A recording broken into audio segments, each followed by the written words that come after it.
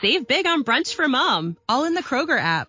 Get half gallons of delicious Kroger milk for $1.29 each. Then get flavorful Tyson natural boneless chicken breasts for $2.49 a pound, all with your card and a digital coupon. Shop these deals at your local Kroger today, or tap the screen now to download the Kroger app to save big today. Kroger, fresh for everyone. Prices and product availability subject to change. Restrictions apply. See site for details.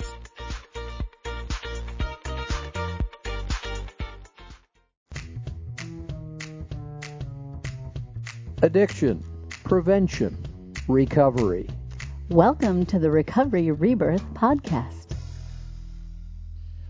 Hello, everyone, and welcome to the Recovery Rebirth Podcast. I'm Dominic. And I'm Jillian. And we thank you for joining us for a few minutes of conversation about all topics related to addiction, prevention, recovery. Today's topic, Jillian, I'm thinking of throwing this out there, making it a little kind of a conversational topic. Okay.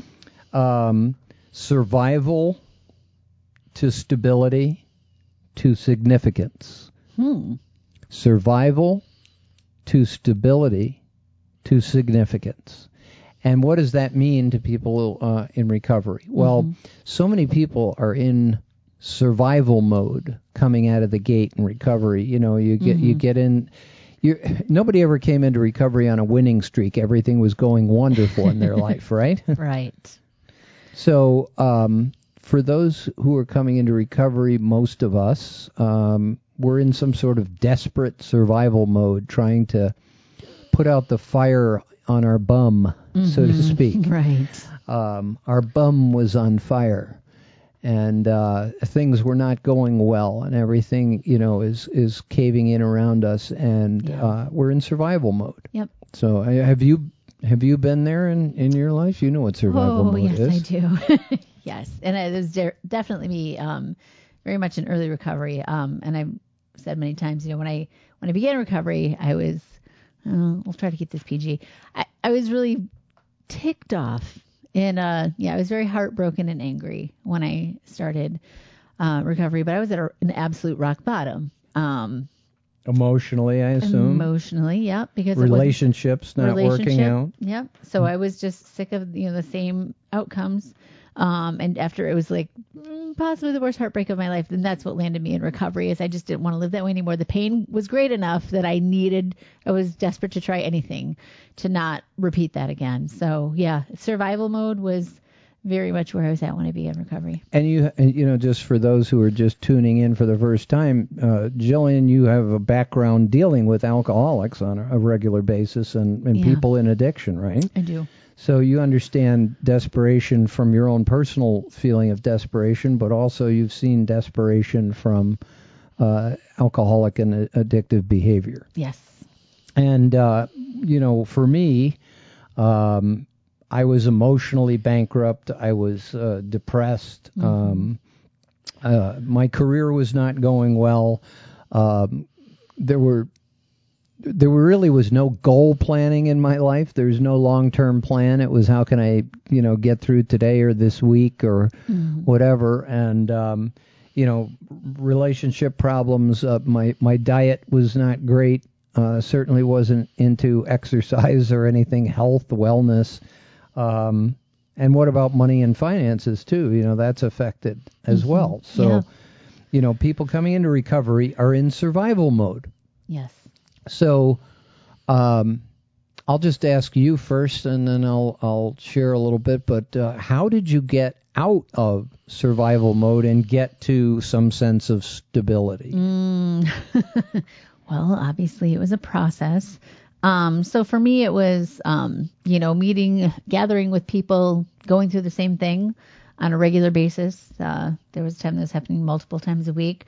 But just to know that I wasn't alone and to hear other stories and the hope that, life could be different, staying connected to people that were going through it too.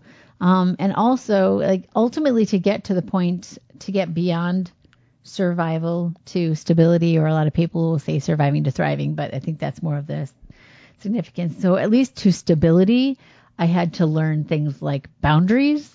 I had to learn to, either cut people out of my life that weren't supporting this new way of life I was trying to have, or seriously limit their access to me and participation in my life. So, I mean, it requires some changes if I want a different life, because, we know the definition of insanity, right? Doing the same thing over and over again and expecting it to change. Yeah, exactly. So I had to change some of my behaviors, and it took probably I'd say a couple of years, to be realistic. I mean, I'm not going to sugarcoat things, because from a lifetime of maladaptive coping mechanisms and being in survival mode to shifting to a more peaceful life, I mean, it probably took a couple of years of really earnest and being diligent about being committed to recovery and doing whatever it took to not go back to rock bottom, and being that angry, heartbroken person. There was no way to live. I mean, carried so much resentment with me early on. And now, I'm about 6.5 years into my recovery journey. Most days I have a lot more peaceful. That's kind of my baseline for the most part, is peaceful. And there was a time when I first started recovery, I wouldn't have believed you if you told me that was possible. Well, I know for myself, when I got into recovery and in the early stages, it was total survival mode by the hour and by the day. I mean, you can only do it one day at a time, as they say. Yes. 24-hour increments, and part of that has got to allow for sleep. So there's sleep mixed in there, but during the waking hours, everything was an emergency. Yeah. I was trying to figure out how to, get by financially. I was trying to figure out how to get through peacefully and not be in emotional turmoil. And I didn't really have any long-term goals. And early in recovery, they tell you not to set too many goals, because you're putting undue pressure on yourself. So. Yep.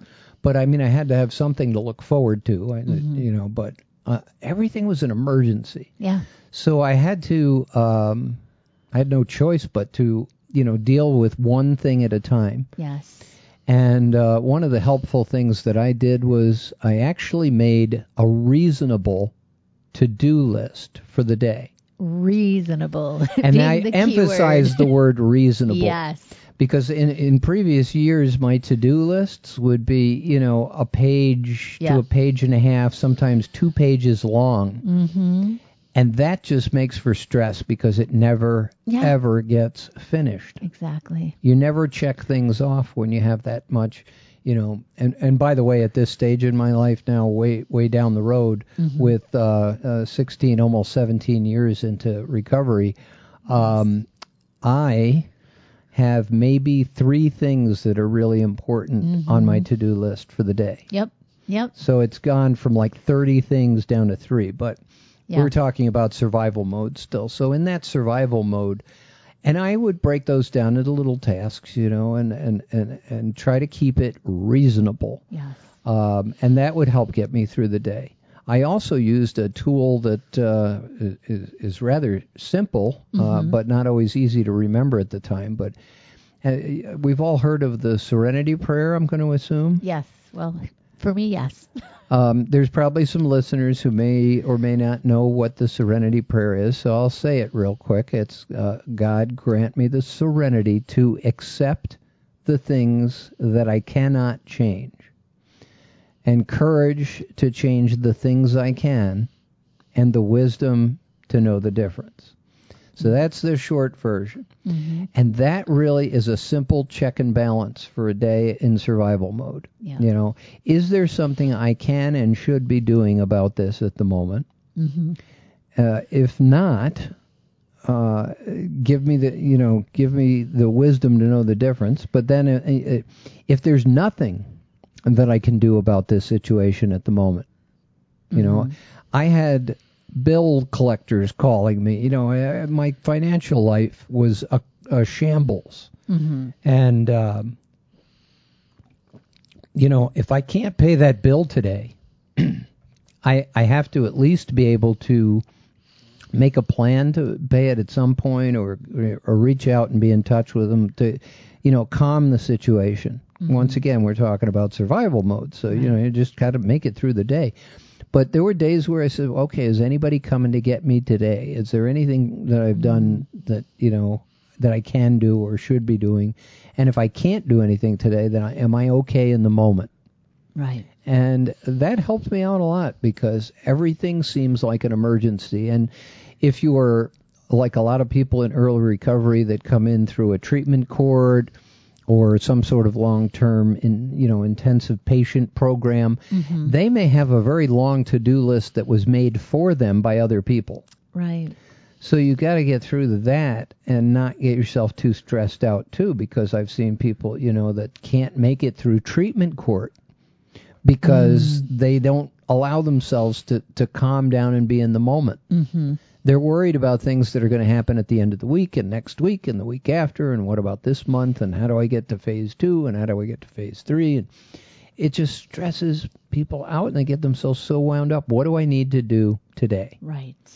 So now once you get through that, the next part is, getting to stability. Right. So now you actually, and when I say you, I mean the royal you, for anybody in recovery.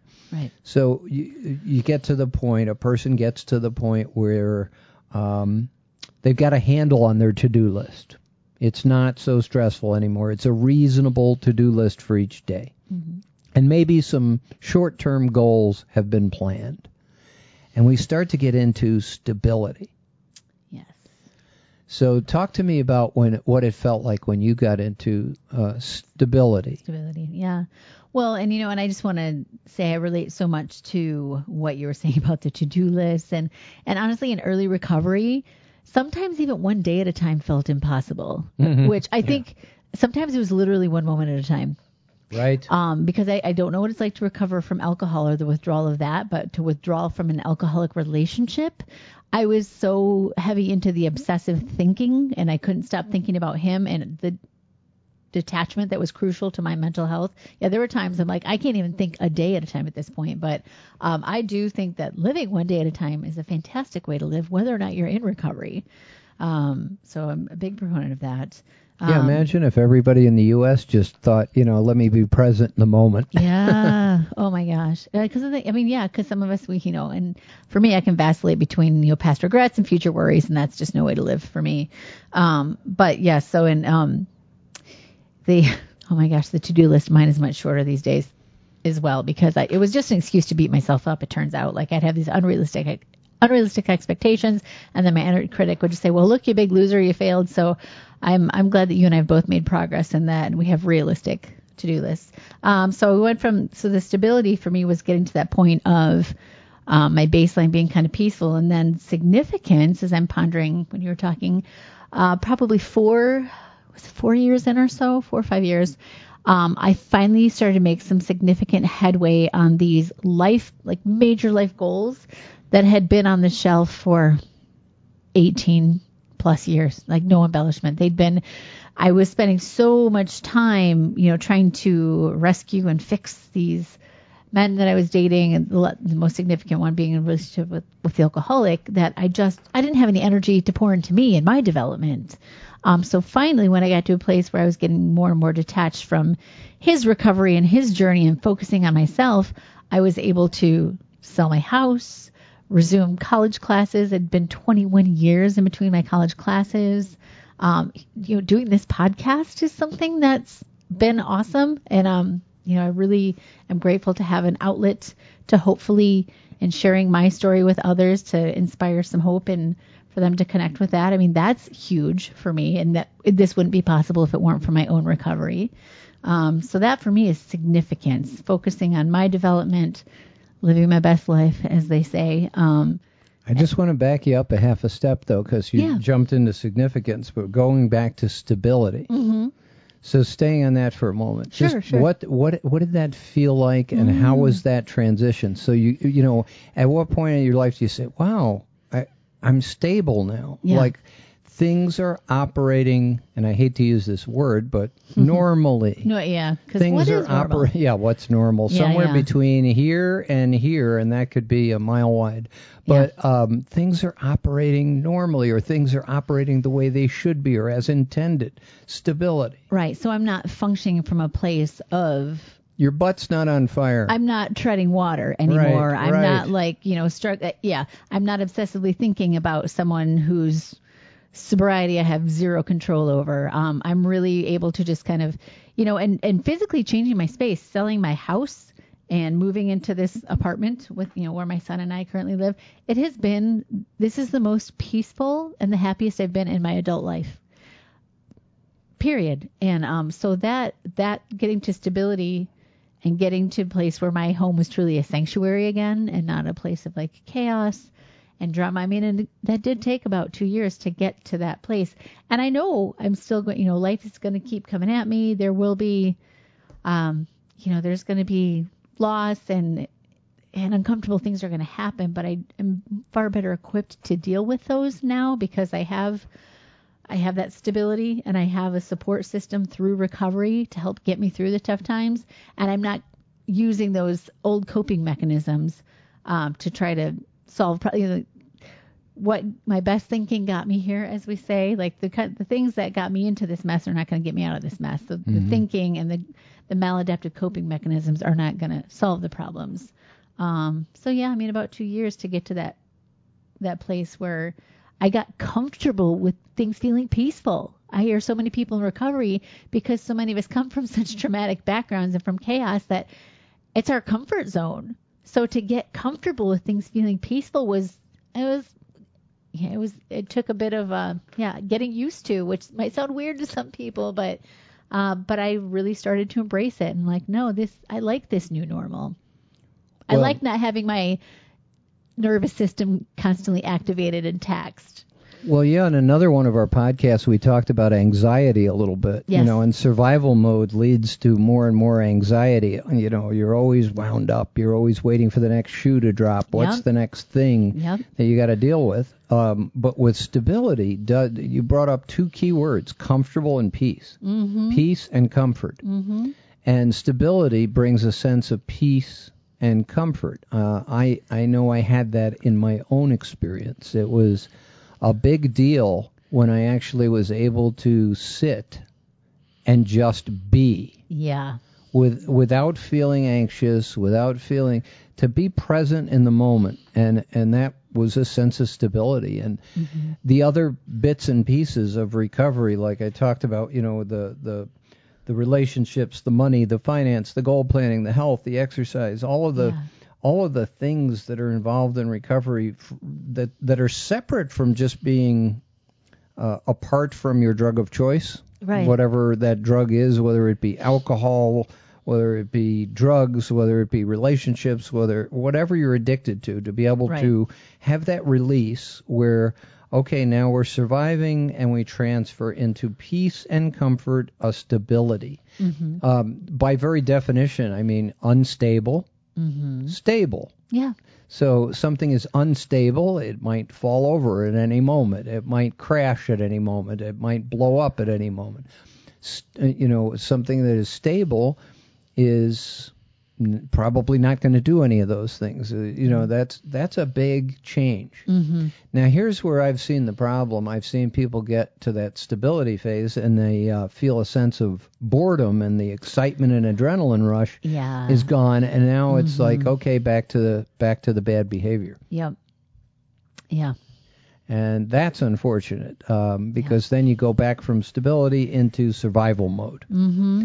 And that's because, we're not used to peace or comfort. Yeah. So that feeling of peace and comfort is something that takes a while to get used to. I know for me, when I first felt a sense of peace and comfort, it was odd. Yes. It was strange. And it certainly was strange to have that happen more than one day in a row. Mm-hmm. We all have our moments. But I don't know about you, but I mean, 2 days in a row, 3 days in a row, having an entire weekend of peace and comfort. Mm-hmm. So now I'm going to make a shift to the significance part. And what I define in the recovery chain from survival to stability to significance, the significance piece I define as, and this is just my definition, is where you become significant to other people. Mm-hmm. And what I mean by that is you've gained enough experience from survival to stability to where you become significant in other people's lives and you're able to help them. Right. So that's where I look at the significance. Now, of course, the selfish and self-centered part says, well, I've got nice things now. I have my bills paid. I don't have to worry about the bills being paid next month. They're paid for. I'm driving a decent car again. I have relationships with people who really care about me. But the important part that makes me significant, and I don't mean that in a puffed up, cocky sense, I mean that makes me significant is that I'm able to help other people. And I'm able to bring them through from survival to stability and help them be significant so they can go help the next person. I mean, after all, isn't that the whole purpose of recovery? Give it away to keep it, right? Well, and by becoming that dependable person to others, right, through your own journey of becoming stable, and then you can be somebody that that's one of the greatest gifts is service and to help someone else along in a healthy way, right? Not in a way of trying to rescue, but somebody who's looking to get sober or to have a new way of life and to support that journey for them is tremendous. So I look at being significant where I've been able to help other people, and it's been an important part of growth. Because when you get to do that, and you don't have to do it, but when you get to do it, when it becomes a gift to be able to give to somebody else, the peace, the serenity, and the stability just continue, and you still have a little bit of excitement because you're dealing with somebody else who's in survival mode instead of you being in survival mode. So you have a little vicarious excitement. Sure. You get that call at 10 o'clock at night when somebody else's butt is on fire. But you're able to help them and talk them through it. And that, I'll tell you, that's been some of the greatest gifts I've gotten in recovery. I have the gift of gab. I'm able to speak in public. That was a gift I had when I didn't know anything about life or what I was doing. I mean, you give me a microphone, I was great in front of people. But now the difference is I actually have a message to carry, and that's where I get to use my gift. And the reason I bring that up is because when I've done talks both within the recovery community and also in public, sharing with public audiences, I had the privilege of sharing, and I feel a sense of satisfaction that comes over me, like overwhelming sense of satisfaction that I've actually done something that impacted someone else's life. Tell me a little bit about your experience with helping others and being significant in other people's lives, Jillian. I'm just curious. Sure. Well, I mean, and I have, so in the context of recovery, I've had the opportunity to work with some other women going through the same thing, and it is so nice to be able to shift that from yourself. I mean, we want to focus on ourselves because we are powerless over other people's addictions or, whatever they're struggling with. But to get from that point of being so focused on our own survival to supporting somebody else, it really is a gift because you can see like, wow, I remember being here. I remember being in this place. And to just, provide that encouragement that, that they will get through this too. So I've had the opportunity to work with a handful of women in their journeys, and just remember, I mean, it's very humbling to be like, yeah, I was there. I remember this. Like, it wasn't all that long ago that I was where you're at. And I have this experience where sometimes when I'm sharing with them, because for me, I try really, really hard not to give advice, right? Just to share my experience. And I'm like, where did that come from? Because I don't think it's so that for me is that's my higher power talking through me. I was like, damn, that was really good. Right. It's like I opened my mouth and somebody else, came out. I was like, well, I really don't even know. And it's so cute because this woman I'm working with currently, she just thinks I'm like so wise. And I would like to think that. I'm like, yeah, that's just honestly, I'm just a vessel. Like I'm a conduit for a higher power that wants to help you in your journey. So yeah, I mean, I've done separate from recovery stuff. I have done volunteering in the past, which is very meaningful, but really that one-on-one work with another woman who's going through the same struggles that I've been through, and seeing her blossom. Like this woman I'm working with right now, she's just phenomenal. She's just, I'm so inspired by her. So it's funny, it's just this very symbiotic relationship. We're both supporting each other's recovery and growth. And it's a really beautiful experience. Helping somebody to change their definition of what is normal. Because, I thought it was normal to go to happy hour every day after work. Right. And I found out that most normal people don't do that. So I had to shift my mindset on what is normal in order to make these changes from, survival to stability to significance. The helping me making that shift, changing what's normal, and then helping to change other people's mindsets, about who they're hanging out with, what they find attractive, what gets them excited, what are they interested in. Those interests change, and bringing somebody through the process, and it is a process. So anybody out there that might be struggling, anybody listening to this podcast that says, boy, I don't know if I'll ever get to significance. And I promise you, from the bottom of my heart, you can. Yes. You can do it. You can do it. There's been many people who've done it. I know people that have been in the depths of, before they're even in survival mode. They're on their last leg mode. Right. And I've watched them come back. I've done it. I've seen other people do it. It's a beautiful thing, and we're here to tell you that it is possible. Yes. To go from survival to stability to significance in life. Hope that helps somebody out there. Somebody who needed a little bit of encouragement today. Maybe you're feeling down. Maybe you feel like you've been in survival mode for the last 5 years. It's time to make a shift.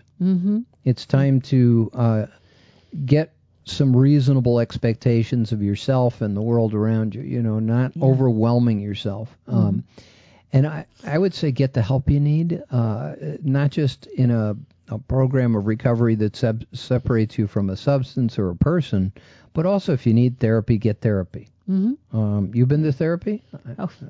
I've been to therapy. I have. For roughly multiple 3 decades times. or so. Yeah, multiple times. Get therapy. If you need it, get it. If you need a doctor, get it. Yeah. If you need a specialist, I still have sleep issues. 16, almost 17 years sober, I still have sleep issues.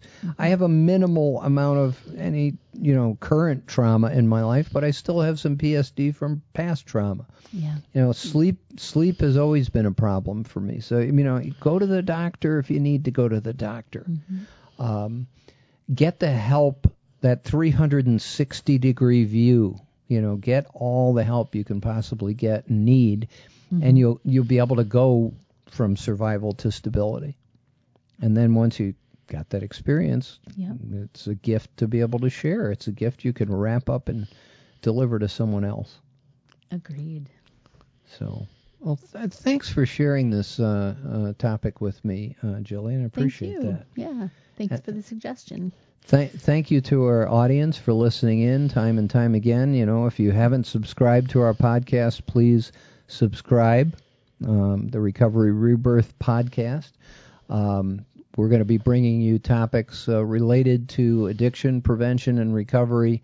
All different topics. We spin the wheel and decide what's up next. So we want to keep it interesting for everybody. And if you have a topic suggestion, hey, drop it in the comments, send us an email. Please let us know.